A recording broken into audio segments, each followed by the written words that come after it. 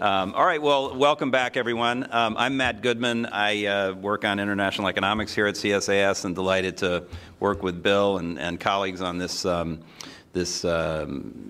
interesting event, and we hope to this breakout session, which is called "Out with the Old, In with the New," which is about the old order, the new order, the WTO. Should it be salvaged? Is it worth salvaging? And how to do that.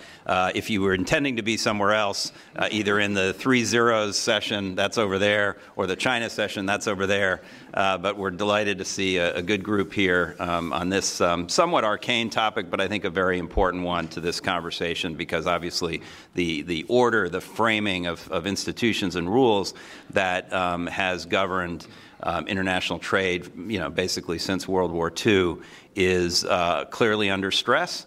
And the fundamental question that we're asking here is whether it is under such stress that it is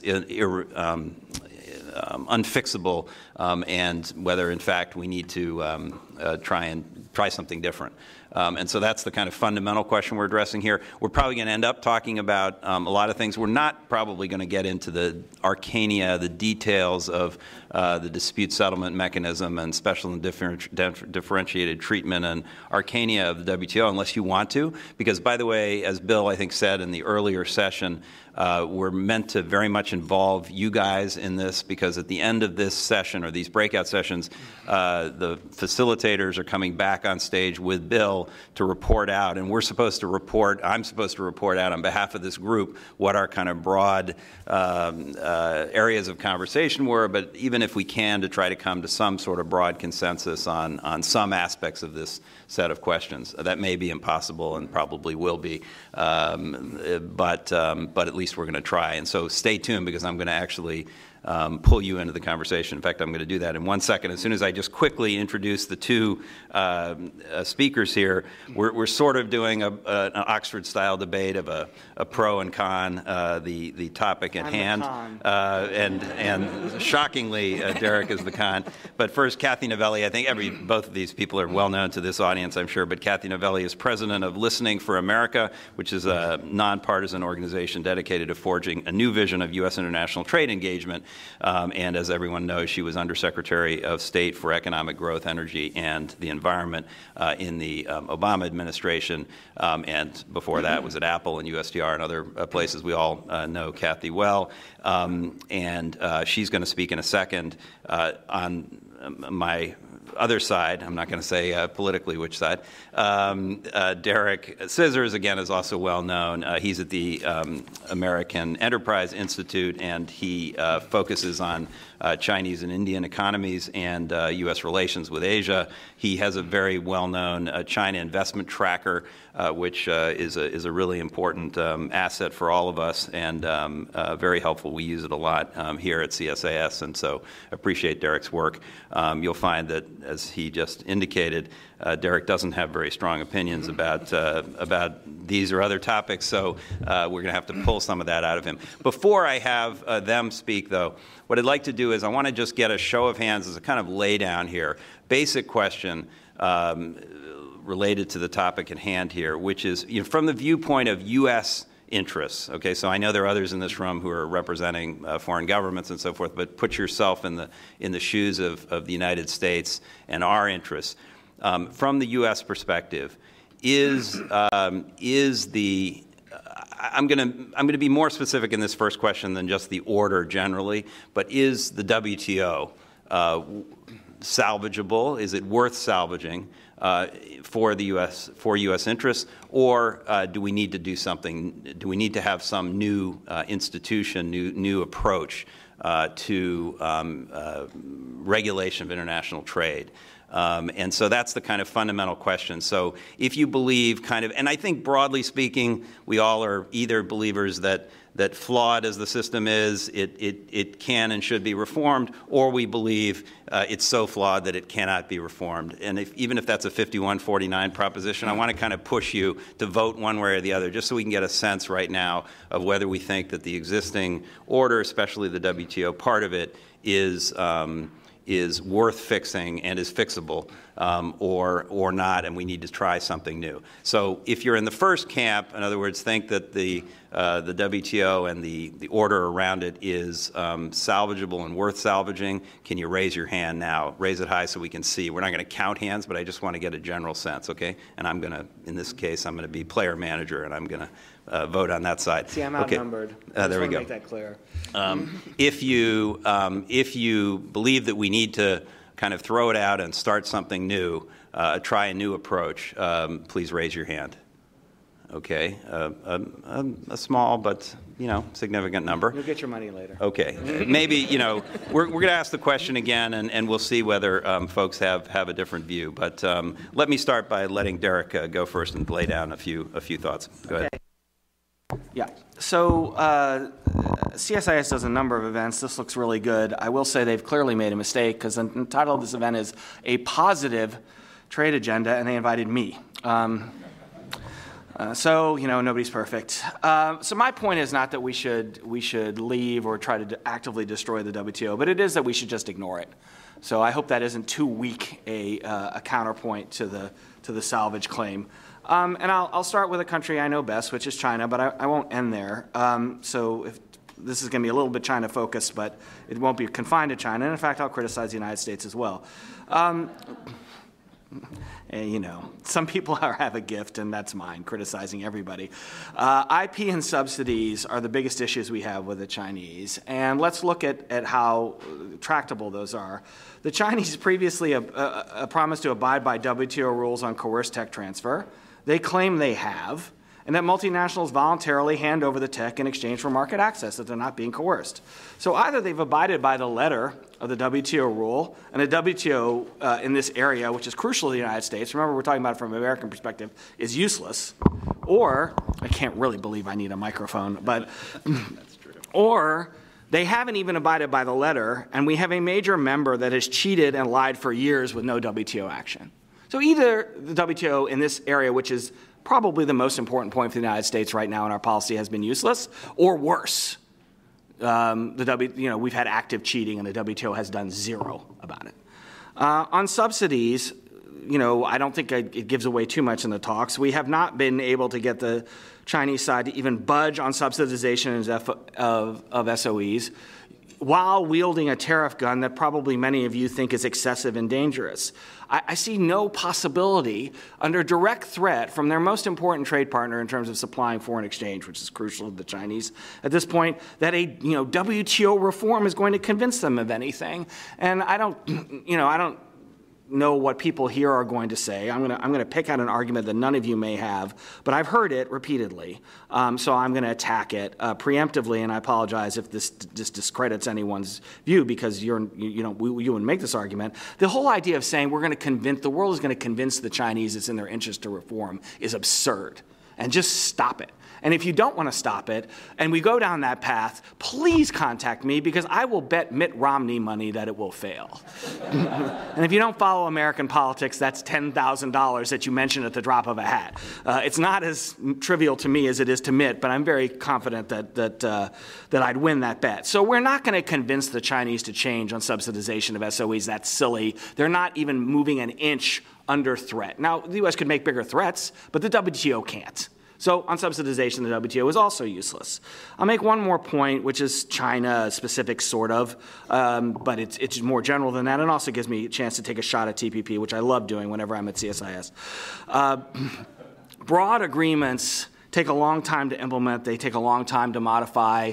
Violations of those agreements take a long time to litigate, using the word litigate loosely. China can change its practices really fast. Maybe competitive neutrality in the TPP was the best that could be negotiated. I'm not making an argument that I know how the negotiations went, because I don't. But I will say that with regard to disciplining China, the TPP provisions on competitive neutrality were an utter failure. Chinese could have made adjustments in no time at all. So, the TPP is smaller and more agile, presumably, than the WTO. And there is no way those provisions could have worked to discipline the Chinese. It's an illustration of Large multilateral agreement versus speed of China's ability to change their policy. All right, so I said I wasn't going to just talk about China. Let's talk about that wonderful friend of multilateral trade, India. The latest from the Indians, and I won't go over the whole history because it's rather sordid, is they're balking at the e-commerce rules. And the reason I think this is negotiating new e-commerce rules, I think this is relevant, is it touches on core Indian refusals. Don't touch our ability to tax, because we're always spending more money than we bring in, so we need ability to tax. And we consider almost everything to be a violation of our sovereignty. Then you add to that the Indians' longstanding protection of their farmers, and the main problem in Indian farming is that the average plot size is shrinking. Nothing to do with the WTO. But the Indians act as if all international trade is a threat to a domestic situation they themselves have created. I don't see how the WTO improves India on any of these items. Their protection of their tax revenue, their prickliness on sovereignty, their own mismanagement of the rural land situation. India is a major player in the WTO, not China level, but major. We again see WTO's inability to act. And let's not forget the biggest player in the WTO, the United States. The 232 on steel and aluminum was pretty dubious. The 232 on cars is potentially 6 times bigger, and it's much more dubious. The U.S. is abusing the national security loophole, if you want to call it that, in the WTO. I criticize China all the time. Sometimes people associate me with the Trump administration. The 232 on cars is a terrible idea. What's the WTO going to do about it? It's not going to do anything effective. We are moving from a world where the national security provisions in the WTO, the vague, let countries do what they want provisions, is an irritant to being a major barrier. It's because of us. The WTO can't discipline us either. So it can't discipline the Chinese, it can't discipline the Indians, it can't discipline the United States. If I knew anything about Europe, I'd throw the Europeans in there too. All right, what's the alternative? And I'll try to be quick here. The start of the alternative, it has to be unilateral. And, a lot of you are thinking, great, we're going to have a unilateral alternative to the WTO led by Donald Trump.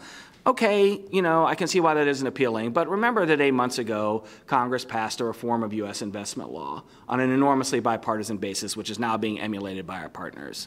Not copied, emulated. That was a big step in the right direction, not perfect. We can do this where we make up our minds on our own policy and other people take a cue from that. They adapt it to their own circumstances. They say this is good, this is not good. We cannot do that when we haven't settled our own minds on IP enforcement. And I can tell you right now, we have not settled our own minds within this administration. Forget the Congress, the parties, the public on IP enforcement. Talking about the WTO fixing that policy when the U.S. has not made up its own mind is fantasy. It's ridiculous. We have to make up our own minds first. I haven't traced out how that looks because it's going to look different in different topics. It's going to look different on IP than it does on subsidies, than it did on investment. But the first thing is the U.S. gets its own house in order. Now, I will close on one bit of good news, which is rare for me, but I don't think the system really needs the WTO to be an active, vibrant, working institution because I think the system is based on the dollar. And as long as the U.S. is responsible with dollar provision, we will still have a globalized international economic system. Now, you might say, well, the federal deficit doesn't look like the U.S. is being responsible with the dollar system, but the overall U.S. debt burden is down because of lower private sector debt as a share of GDP. Foreign holdings of treasuries fell a bit in 2018. The Fed is quite globally conscious, if not perhaps too much. The core of globalization historically is U.S. wealth growth and monetary accommodation of that globalization. It's not the WTO. So I'm not throwing out the global economy in my view because I think the global economy is actually based on U.S. wealth and use of the dollar, not the WTO. But I think the WTO at this point cannot possibly solve the problems we have with China, India, or the United States. Okay, well, not much to work with there, Derek. We may have to call you back in to make something, say something provocative that we can work with. So that's great, thanks. Kathy, you don't have to respond to that. Just give us your thoughts on, the question of the WTO or more broadly the trading system, the order more broadly, and how you see it and the possibilities of fixing it or whether we need to start over. Great, thanks, Matt. Well, I think what I'd like to do is go back to pre-WTO, pre-GATT, which was kind of the precursor, and just remember a little history here, which is when there was no system, there was chaos. A lot of people think that the protectionism that was going on in the U.S. with Smoot-Hawley tariffs and other tariffs, many others, and in other countries, was at least a significant contributor to the Great Depression. And so I guess from my standpoint, I would not argue that the WTO is perfect, nor would I argue that it's going to solve every problem that we encounter today. But I think that a lack of a system would not serve our interests. And so I think a system, as you said, Matt, as imperfect as it may be, is better than no system. And the system that is in place now definitely needs augmenting. Will it solve every single problem? I would argue it would not. But trying to frame a system that's going to solve every single problem, I think, is maybe beyond just an exercise in futility, maybe losing focus on, what is it that a system can do. And what has the WTO done? It's brought down tariffs worldwide. It has put in place some sort of basic rules. And yes, there are those who don't follow those rules to the letter in every time, but by and large, those basic rules are there and they provide some stability. And I think that is very important. The other thing the WTO does is it has what's called the Trade Policy Review Mechanism, and I apologize if that's arcane, but it is an incredibly detailed look at every country in the WTO and what is going on in their system, where the other member countries can ask questions and document what's going on. There's a review every 2 years of the big countries, US, EU, China, and then less frequently others. So it provides us some transparency. Again, I'm not trying to say it's 100% perfect, but it does give us a foothold, and I think that's very important. I would agree that there's our issues of noncompliance. I think that the problem, however, is that the conundrum is that if you start down a path where you say, well, okay, we need to force everybody to comply, and the WTO is going to be the mechanism through which that force takes place, then you're basically limiting our ability to do unilateral things, and you're limiting every country's sovereignty. And I don't think it's realistic that we, the U.S. or most other countries, would agree to have an international body control, their economic decision-making in that way. And the way the WTO is set up is there are consequences for bad behavior that's been adjudicated, so there are consequences. At the same time, if you decide you don't want to make a change, as the EU did in many of the cases that we've had with them over the years, for political reasons or other reasons, you have to suffer the consequences. And so does that mean that you're going to do what lawyers call specific performance, where the WTO is going to say you must behave in this certain way? No, but I don't think we would want a world where that is the case, where bureaucrats of the WTO are somehow running our economy. In terms of things that I think can be effective, one of the things that's really slowed down the WTO is the need for consensus. And so that means the smallest country can hold up, major initiatives. And so this sort of going maybe outside the WTO and using the plurilateral approach, I think, has been somewhat effective in certain sectors, like the Information Technology Agreement, which brought down tariffs on information technology products on a worldwide basis. And so I think we need to look at that. That kind of then tucked itself under the WTO, and the WTO expanding to allow for more of that, where you have countries who are like-minded and want to make progress, I think is a very good thing. A couple of other points that I would make. One is the WTO itself isn't the one who decides that it's going to discipline a bad behavior. A country has to decide that they object to something that is going on. So, for example, with respect to technology transfer, the WTO itself isn't going to say, oh, we're undertaking a dispute settlement with you, China, because you're forcing technology transfer. One of the member countries of the WTO would have to complain and bring a case and say, we object to this and it violates these rules and here's how.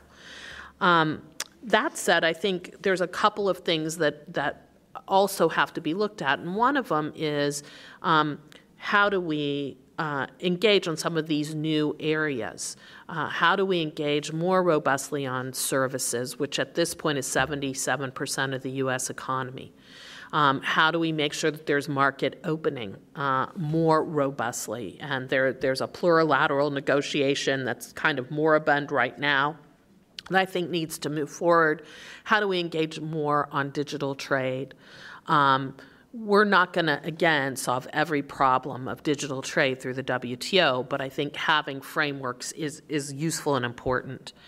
The other piece of this, I think, and a lot of folks have talked about this a long time, is that it just takes a really long time to go through dispute settlement. And if you're a business, and from my own business perspective, something taking 3 years to get resolved, by that point, if you're in a technology business, you're on to the next thing. So I think trying to really innovate some ways that at least you can get a determination in a more quick way would be very important. Two other things that I would suggest. One is, and I encountered this as undersecretary, there is right now a silo of rules that are governing the environment and countries that are getting together and looking at how can they work together on conservation, on illegal fishing, on various things. And then there's the WTO. And the WTO is just not integrated very well with that. And if we think about the future, I certainly foresee that there's going to be many more agreements about that govern the environment, where people are trying to advance more conservation ethics. And the WTO has a real antipathy for that and has sort of said, no, we're going to reinterpret whether these are valid or not. And I think that meshing really needs to come together, and the WTO can't hold itself above things that a majority of other states are agreeing to. The last thing I would say, and as in my hat as president of Listening for America, we've done 100 listening sessions and focus groups around the U.S. just in the last year, and we're doing more now, and we're talking to people from all walks of life, from factory workers to bank tellers to mayors of cities, so kind of a whole wide range of people, business people. It has been very clear to me not that there's an antipathy towards trade, but there is just a complete void of factual information about not just the WTO, but how does trade work, how do supply chains work, and people really don't understand that. And so what has happened is that there's a lot of misinformation that kind of fills in those gaps, but we found that people actually really do want to know the facts, and they really want to understand this. And so I think there's a huge role of education for the WTO about what does the WTO even do, but also how do open markets work, and why do they benefit the individual? And so the WTO is in its own world. We're all kind of in our own world talking to ourselves in ways that we can talk about arcanity of the things that Matt said we weren't going to talk about. But we can't move forward globally without public support, and I think we really have not done a very good job of that. And so, to me, that is something that we need to think seriously about, and a role that the WTO could fill as well. Okay, great. Really helpful perspectives from both sides. Very different perspectives, but actually some not necessarily irreconcilable differences there. I want to bring you all in pretty quickly, but let me just ask each a challenge point to each side. So, Derek, first of all, what about the point that before the WTO or the order there was chaos, and in a post-WTO world, is there not a risk of chaos? If everybody does the unilateral thing, isn't that going to potentially, on a net basis, hurt our interests more than the benefits of getting, some specific benefits from a unilateral pressure sort of approach? Two responses. One, I think, convincing. The other one, maybe not so convincing. There's no comparison to the current system and the pre-war system. Again, as I said, the main driver of globalization is not the WTO. And here's my proof. If the U.S. stops running current account surpluses and stops providing dollars to the world, there's no global currency. That's the end. That's the real story of the 30s. It's not no WTO or no GATT. It's currency blocks. And we are, fixing that. Money is more important than rules in global trade. Sorry, I'm an economist. Most of you are lawyers, maybe. We're natural enemies. Money is more important than rules. So if the U.S. continues to provide the dollars on a reasonable basis, which is at issue, which one place where Kathy and I think agree that we need internal decision making. Maybe I don't want to put words in her mouth, but if the U.S. continues to provide dollars, we're not going back to the 1930s. It's not on the table. Now, a harder question is, well, we have a framework. You want to ignore the framework, is my point of view. That risks like having the framework blow up. But either way, we're creating the potential for instability here. And yes, whenever you create the potential for more instability, and I acknowledge that. I'm not saying, it'll all be stable after, if we ignore the WTO. I'm not claiming that. Whenever you create the potential for more instability, you don't know what the outcome is. Dealing with China a lot, I find that instability is like a four-letter word. And I always say to the Chinese, if you're in a prison somewhere, instability is not a four-letter word. You'd like to get out. I don't consider, in a way that I think is different than the 1990s, is different than the 1960s, I don't consider the stability of the situation to be advantageous to the United States any longer. Right? So, yes, there's instability. And whenever there's instability, you don't go, I know the outcome will be better. I don't know the outcome will be better. I find the risks now more than acceptable because we're in a situation that I think harms American interests. People representing other governments, I'm not speaking on your behalf.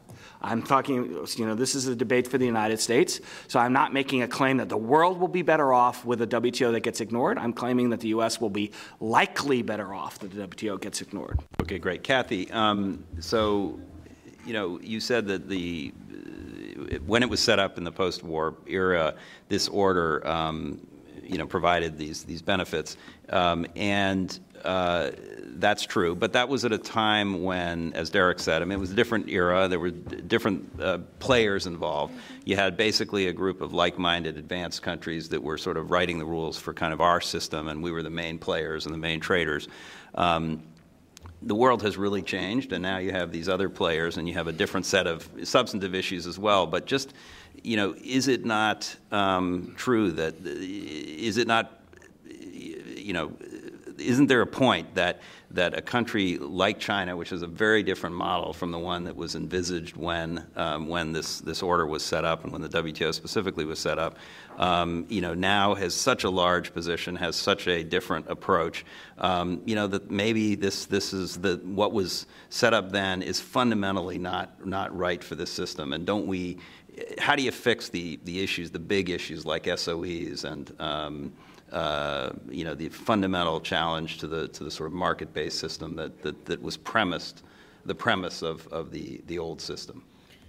Well, so one thing that I would say before I answer your question is I think we are all very obsessed about China and to a secondary extent India. But if you looked at a pie chart, and I wish I would have brought one with me, of who is the largest trading partner of the U.S. overall, by far it's the EU, followed by Canada and Mexico as a bloc. And it's not to say that China is not significant. They are significant. But we can't let only China drive our entire trade policy. And so I think we do have to deal with these issues. I don't disagree with Derek that that China has not been an actor in the system that I think everybody thought when they negotiated the WTO accession of China. I personally believe strongly, having worked also with China for many years, that we have a better shot at doing that in a muscular way if we aren't totally by ourselves. And I think the difficulty of that approach has been that, as somebody was saying that I was speaking with yesterday, a lot of other countries have said, we'll hold your coat while you go into the fray, even if they agree with us. And I think that is something that absolutely has to change. But I do not think that just completely ignoring the whole system and saying we're going to, because we have these other problems here, the things that are in that system are no longer valid. I think they're valid, they just aren't sufficient to deal with the new things. And so we've got to try to pull people together to figure that out. Will that mean that China's going to agree with what that decision is? Maybe not. But I think it puts a lot more pressure on China if it's not just the U.S. versus China by itself. Okay, so I do want to bring everybody in, and you're now on the spot. Let me first, just to kind of warm you up, ask another simple question. Which is a bigger threat to the WTO and the system around the WTO? Is the United States the bigger threat, or is China the bigger threat today? So if you vote for the U.S. as the bigger threat to the WTO and to the trading order, raise your hands. Okay, if you think China is the bigger threat, raise your hand. But come on, you can't not vote. You have to vote. Okay, let me try again. It is if you think you have to vote, that's worry. right. You have to vote. Again, even if it's a 51-49 and you're not really sure, please vote one way or the other, just so we can get a sense of the room. Okay, so U.S. is the bigger threat. Raise your hand if you think the U.S. is. Not a single hand, am I correct? No, there's one? I can't see in the light. Two. Okay, there are a couple of hands. All right. China. So that, I presume, is everybody else, okay? And there are one or two people who still don't want to vote. But, okay. All right, with that, let me try and bring people in, and I'm going to call on you if you don't offer, and you can just shout out. We do have microphones, but we're also, I think it's a small enough room that if you just, oh, no, I guess because we're recording this, we do actually need to put this on microphone. But just raise your hand, and feel free to just respond to any of this. But let me just also ask that as you go along, we want to try to harvest kind of specific ideas for either reform of the existing system or some new alternative to the existing system. So if you can embed that in your comment more than a question, we would very much appreciate that. I saw this gentleman here first, I think. Yes, you better wait for it because we have we're being recorded. Peter Rashish with AICGS at Johns Hopkins. I want to start out with Derek's comment about Derek's last comment. I think what you're saying essentially is you're saying from an international relations perspective, the United States should see itself no longer as a status quo power, but as a revolutionary power. I think that's a pretty big leap, and I think we have to really think seriously if that's really where we want to be and be seen.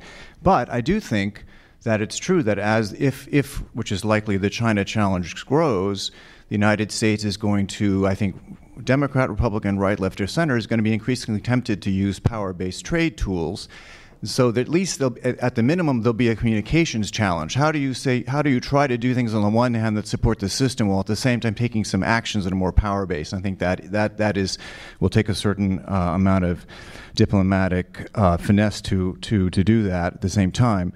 On recommendations, I do think we have to be careful about making the system and sort of multilateralism per se the value. I think it's what the system, the content in the system, right? You could have a rules-based system that has authoritarian rules, right? So I think it's very important that the system, that when we think about the value of the system, that we see how much does it incarnate liberal values or not. And and in that point, I think that it's just as important to make sure we're injecting as much liberalism into the system as we can, and it may not be that the WTO is the best place to do that, and that does put a strong value on doing things elsewhere, bilaterally, regionally. But I think it's not just having a system. That's important. It's good to have order and rules, but it's the values that those rules project, the primacy of the individual and private interests over state interests, rule of law, openness, regulated competition. Those kind of values are just as important as having a system itself. Okay, can you pass it to your left, just to the gentleman right there, to see what efficiency's say. Hi, John Phipps with S&P Global. I think the biggest problem with the WTO is the inability to reform. And I would say that because of the major players in the system are going to resist that reform. I can't see China or India wanting to undertake serious reform. So I think you're just stuck from the very start in trying to do something new and fresh. At the same time, I think what you have are some glaring omissions from the WTO. And ultimately, the two have already been mentioned, which is services. The fact that the WTO doesn't adequately address those, and that is really the heart of U.S. competitiveness. And then the other one is, what was the other one? The need for what essentially is, well, I'd call it, lack of a better way of expressing it, a war on the internet. Essentially what you have is you have governments all over the world trying to capture data, trying to restrict it. And this is going on despite the WTO. The WTO is not even a player in this. And this is where the real progress, the real rules need to be made. And so I think what you're seeing regulations and standards overtaking all the sort of principles of trade, and they're the ones that are really blocking up the system. Thanks. Can we pass it to Orit, and then we'll work around that table towards the back. Right here, the lady in blue. Hi. So I actually think, I agree with you both. I think on the one hand, blowing up the WTO would just cause such fundamental chaos in our system, and I think it needs to be radically reformed to the extent that we can with, the players that we have. On the other hand, to Derek's point, I think, the WTO clearly is not doing a good job and will not be able to do a good job of addressing a lot of the fundamental issues with China and a lot of certainly the internet issues that John raised. So I would like to see a dual strategy of, number one, really reforming, serious reform as much as we can of the WTO, while, pursuing a lot of other options outside the WTO. And clearly TPP was a move in that direction, right? We distinctly did it outside the WTO to get a coalition of the willing to push for higher standards. And I think on things certainly like digital, I think it's great to have the WTO involved, but we're not going to get anything close to what we need, right? That's just a given. When you have Russia, when you have all those players involved like China, Russia, India that are just clamping down on the internet.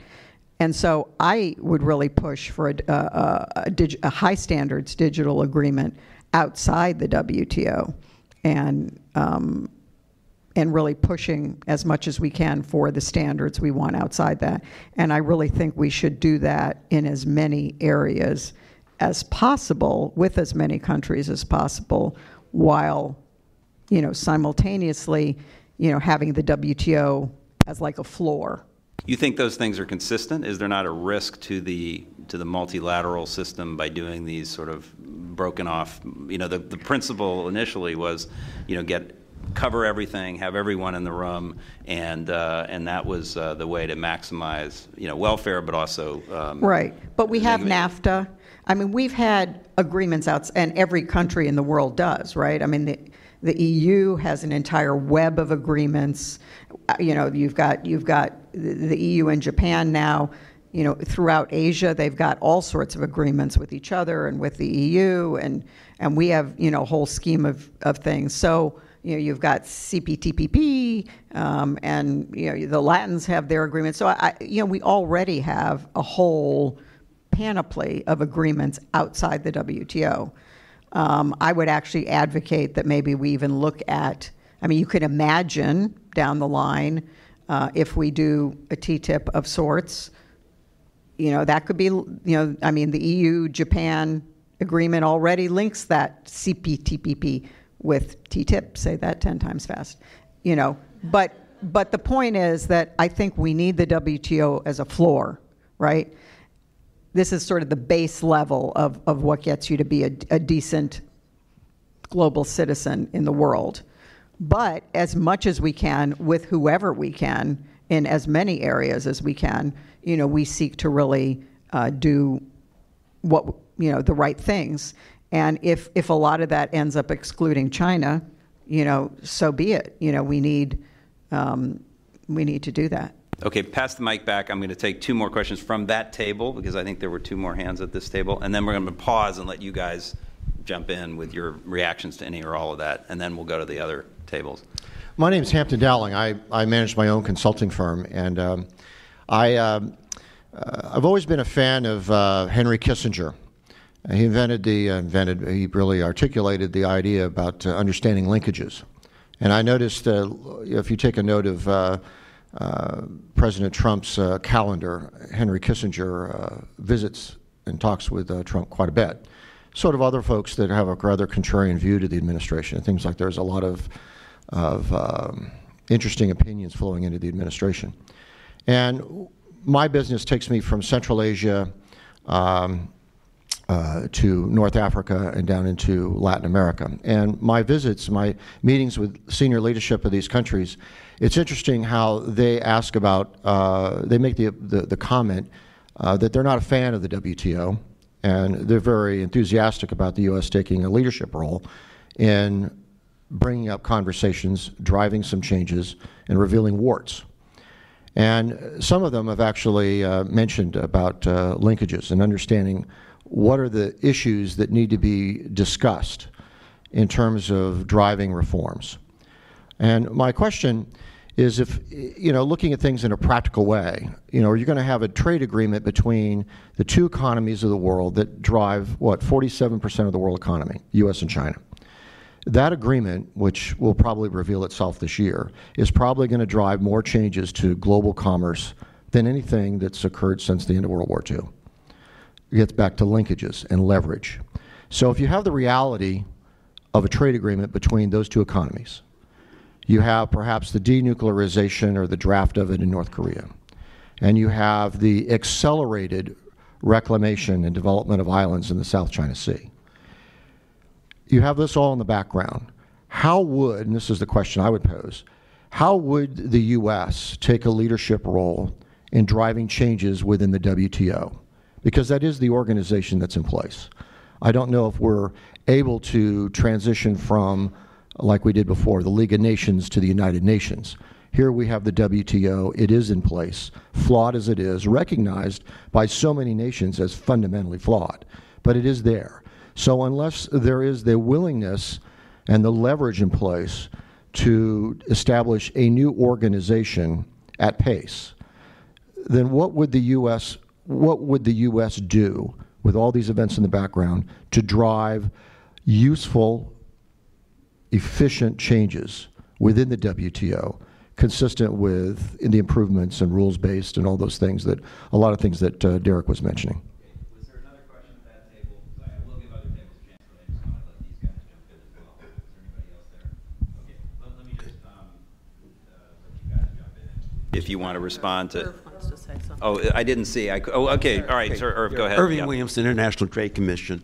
I just want to make a couple of points about, I think, the role of the WTO and dealing with other problems that we have to deal with, such as climate change. And if you think about how the TRIPS agreement was negotiated, basically, UNESCO, World Intellectual Property Organization, they wrote the substantive rules. What the WTO said is that you have to apply those rules.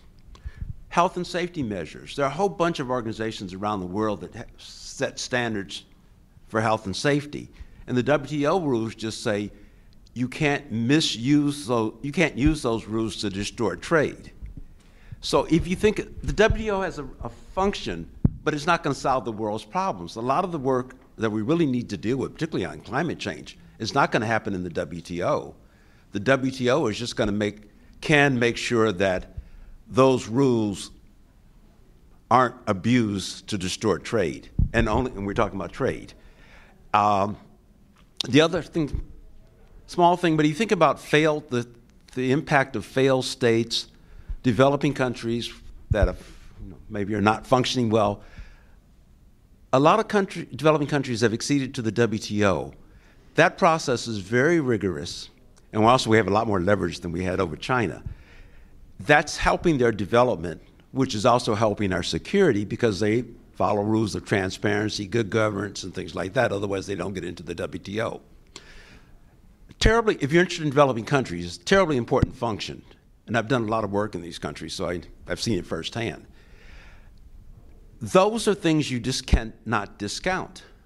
Now, some things are just too big for the WTO, and I think there are some trade problems, there are some political problems. And we'll have to accept that, but don't throw out the baby just because you can't solve all the problems with that one institution. Thank you. Okay, great. Helpful comments. Kathy, Derek, do you want to respond to any of that? You don't have to answer everything, but just thoughts that provoke there. Yeah. Right. That's impossible to answer everything, but I would say, just from my perspective, and I hope nobody misunderstood, was never thought or was trying to argue that the WTO is the only game in town. I totally agree with Lorette that there's lots of other things going on and in play, and it's important that those do go on. One question I would pose back, though, from my years at Apple and looking at all the digital issues is, we all say we need an agreement on these digital issues. Got to have it. But for me is, yes, except that the countries that you really want to agree are going to be the ones that are going to be the biggest problems. And so I don't know that just saying we want this agreement, it's needed, means that we're actually going to bring people to the table in some fundamentally different way. The problem of the WTO is going to be the problem of any, trying to get a multilateral agreement on digital issues, for example. It's going to be the same problem if you want all the big participants to come to an agreement. So I think, that just is out there. How do we do that? Well, those of us who negotiate for a living or did, it's a painful process, and it's not a quick process. And so I think whatever we undertake that's going to be on a large basis, we're going to get those rocks in the road no matter what we do. And I 1,000% agree with you, Irv, about developing countries and the rigorous process. And it's not the WTO as just sort of rules without content, but it is the market opening, transparency, public participation, kind of economic-based thing that the WTO drives in developing countries that helps to make a difference. Is the WTO the reason for globalization? Absolutely not. And I would never try to suggest it is. I think what it does is it can bring some stability, as can these other agreements. And I think I would agree that, you got to try to get like-minded people and agree where you can on things and hope that you can continue to enlarge those things. But none of this is a snap your fingers and it's all going to be fine. Okay, great. Derek, fairly quickly. Yeah. 3 remarks, 2 on what is the case and 1 on what should be the case. What is the case is that the top 4 finishers in the 2016 election were all opposed to TPP, and 3 of them were protectionists. I wouldn't put Hillary Clinton in that camp, but I would put the other three. And Ted Cruz changes his mind quickly about a lot of things. So let's say 2.5. Sorry, Senator Cruz. I have email from his staffer here, so I was thinking about this.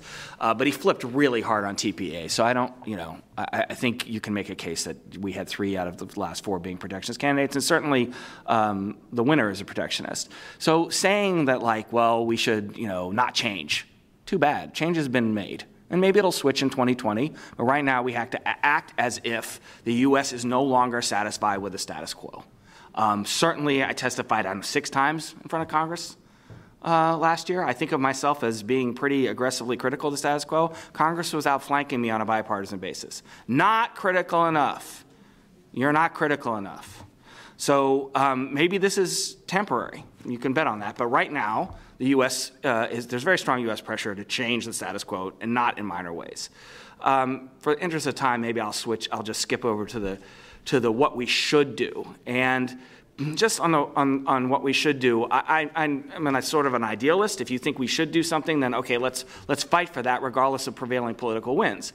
But the WTO is not going to fix what I think are the major problems. It's not. There's no point saying it's going to take a long time, or we should try it, and wouldn't it be good if this is going to happen? The point of my initial presentation, it will not happen. Now, if you want to say there are other positive things about the WTO that outweigh those, we have a different assessment of American interests, that's fine. But let's not pretend that we're going to get changes from the Chinese and from the Indians on what I consider to be the key issues in globalization now, not 20 years ago, not 40 years ago, now. So that's the only caution I would say. What should, we have different agreements, different views about what should happen, and you could be absolutely right. But don't pretend that we're going to make progress in areas we're not going to make progress on. WTO has been dead for more than a decade. Come on. Don't pretend it's going to come back to life now.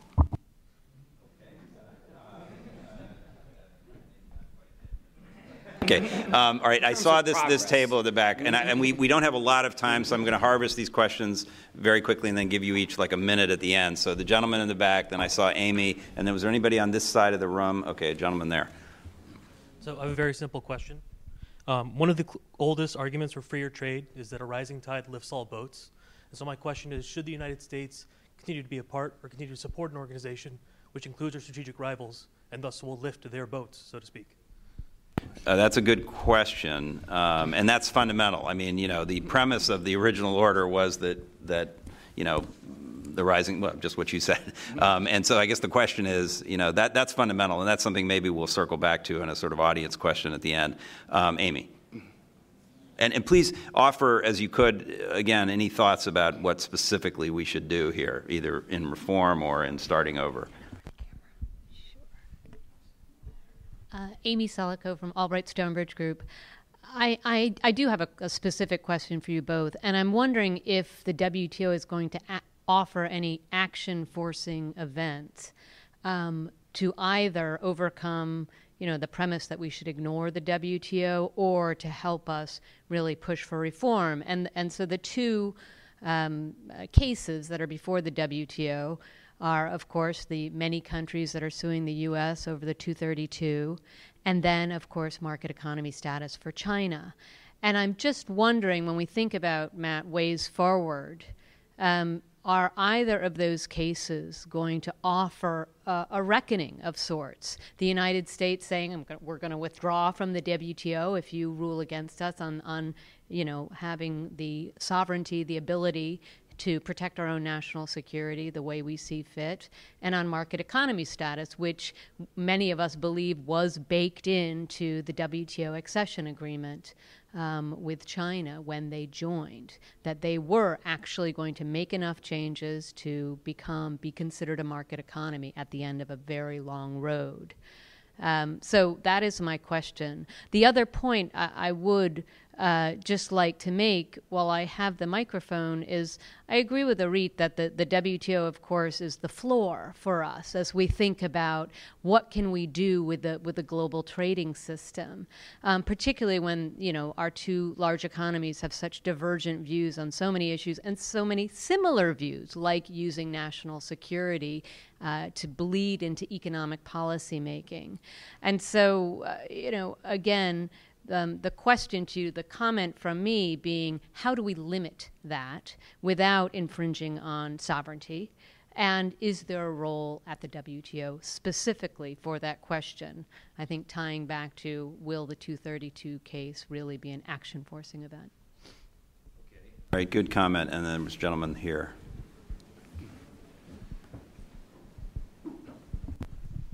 Supposed to stand? Oh, geez, more. Tom Suber, formerly with the U.S. Dairy Export Council.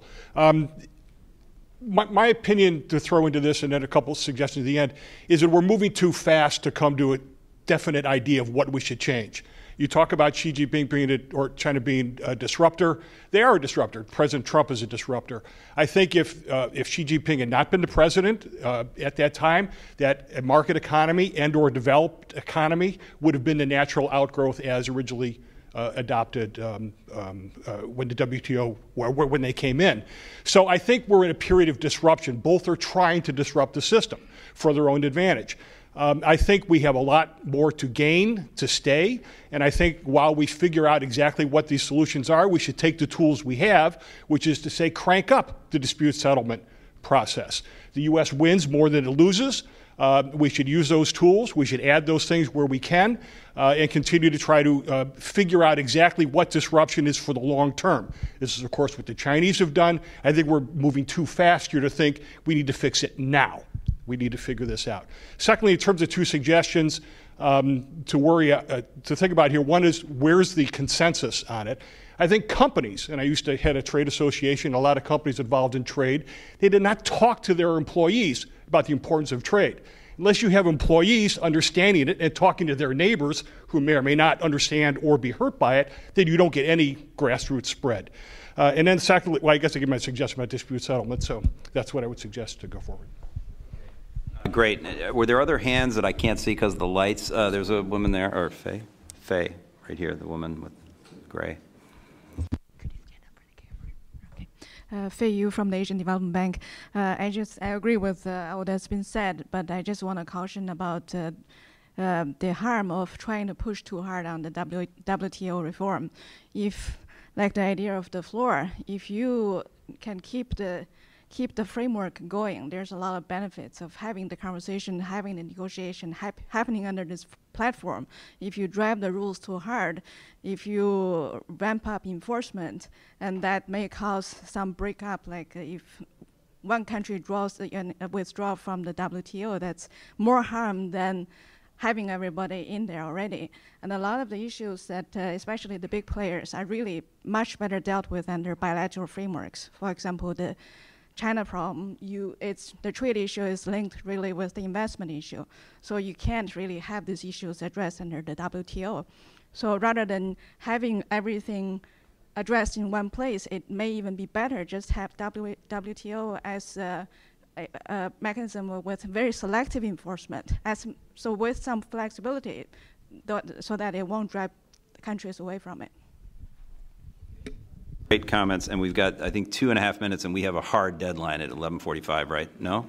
The walls are going to start coming up, and scary things are going to start happening. Okay, I'm going to give each of these folks a chance to sort of wrap up, although, I really do want audience participation, so if there are other ideas, even as I'm sort of stalling here, I'd welcome more hands. But let me ask a question to the group that'll maybe prompt that, which is sort of a variation on my original theme, picking up on what Amy and the Rising Tides gentleman said, which is, again, a vote here. Do you think that the fundamental kind of deal in the WTO was we'll cede a little sovereignty, tie our hands in order to get everybody else to tie their hands, to our sort of net benefit, even though, as part of that, rising all boats, okay, helping rise all boats. That was sort of the premise of the thing. Is that still fundamentally in the U.S. interest, or is that a raw deal for the United States? Is in some way we're not getting the net benefit of that sort of trade-off, if I've characterized appropriately what the kind of basic deal was, that we sacrifice a little sovereignty in order for everybody else to sacrifice sovereignty, and we have net benefit, and so do others, and all boats rise. So if you think that that's sort of the basic fundamentals of that deal is still a good thing for the United States on a net basis, please raise your hand. if you think that that basic approach is still a good thing. Okay, that's interesting. On the other end, I want to challenge you on why you raised your hand. If you think that's a raw deal and it's not working for us, for Americans and for the United States, then raise your hand. No, kind of one or the, at least, all right, DL, go ahead, DL. Let DL have a microphone and let him explain that. We're going to run out of time. I know, but. Yeah, no, I actually agree that that was the original thought in the deal. So I raised my hand, but is it still working to me? That's another question. And on that score, I think, no, we got a raw deal, but what we thought we were getting, I agree with that. We thought that, but it didn't. Okay, no, I'm talking about today. Like, is it still working? Whether it worked or not in the past, today, is that deal still working for the United States? And so, if you don't think it's working, can you raise your hands again? If you think it's a raw deal and we're kind of losing out from this deal, and so there are a few hands here. But okay. Maybe Irv had another thought, and then this woman here, and then we're going to let these guys really wrap up, and hopefully the walls won't literally start coming up. Just briefly, because I think it goes to Derek's criticism. I think the greatest threat to the U.S. competitiveness is failure to do economic reform, deal with income inequality and those issues. And I agree. a good trade policy starts with a good domestic economic policy. Yep. So I think that's the big picture. Yep. I agree. Yep, I agree. That's a good point. This lady here. Hold on, just wait 1 sec, because they can't hear you online if you don't have a microphone. Thanks. I'm Narmin Molazadeh from Cogent Law Group. I just recently joined the group, so I'm really not very, very professional and familiar as auditory. But you mentioned in your comment that generally we're giving money, and we supposed to be kind of leader in that. Didn't you think that it will be if we will start kind of making more pressure than China and Russia, which they tilting to go to cryptocurrency? So what we're going to do in this case? If, okay.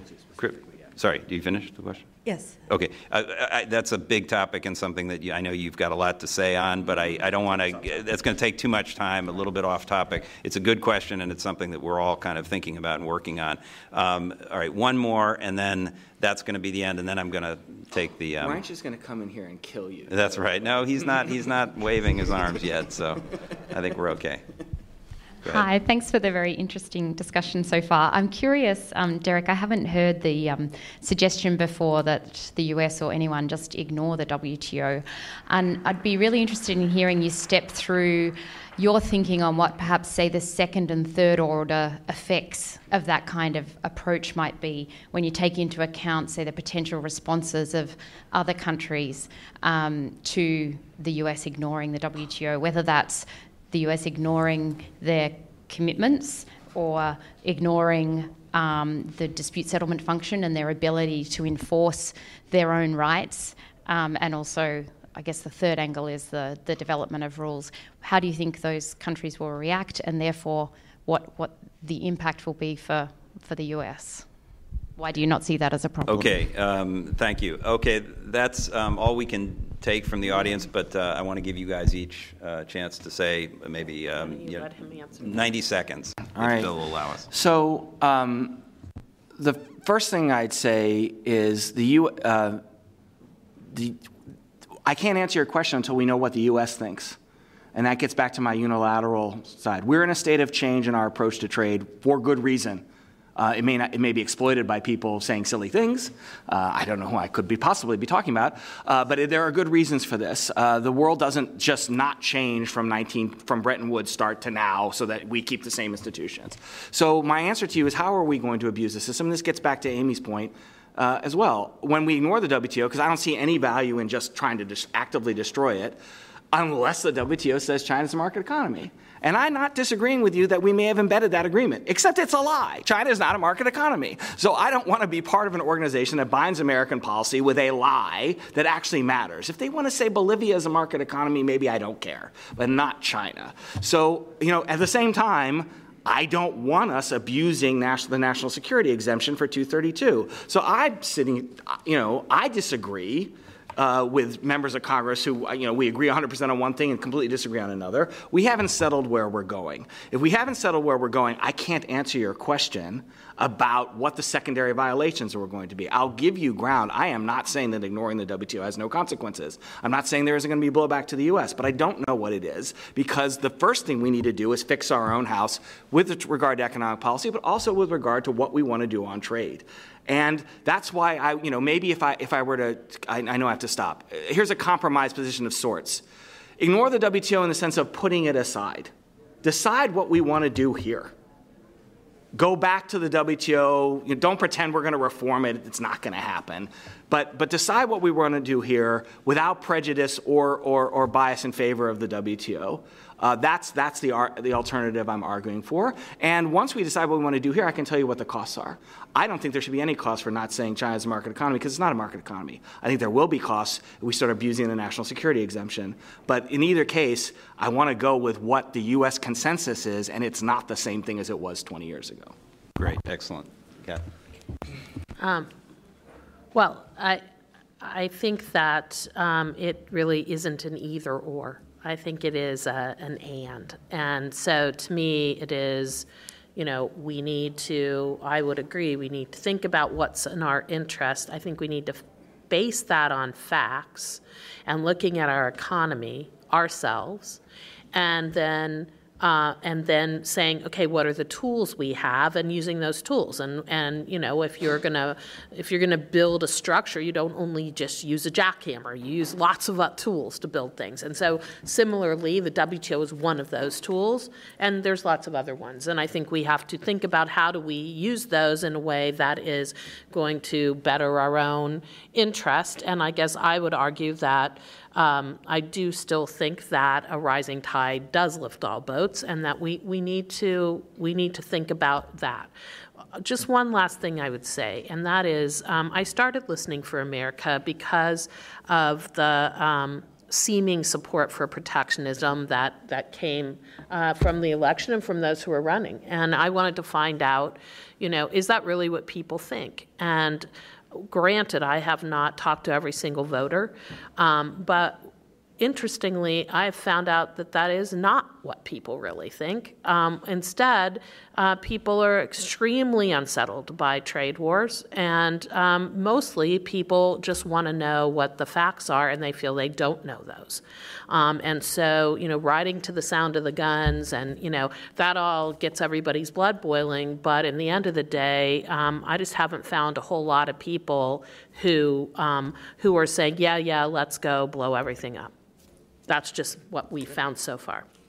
Excellent. Okay, lots to think about there, lots of food for thought, impossible to summarize, and I have to do that in the next session. So anybody have any suggestions about how to summarize it, please come to me during the lunch break. We're now supposed to go up to the Sam Nunn Terrace and collect a lunch box, or is it a buffet? I'm not sure. Anyway, there's lunch up there, and you can bring it back once the walls have come up again. You can come back in here and eat it at the table. And then we're going to start again at 12:20 or something, 12:20. We're going to resume up here.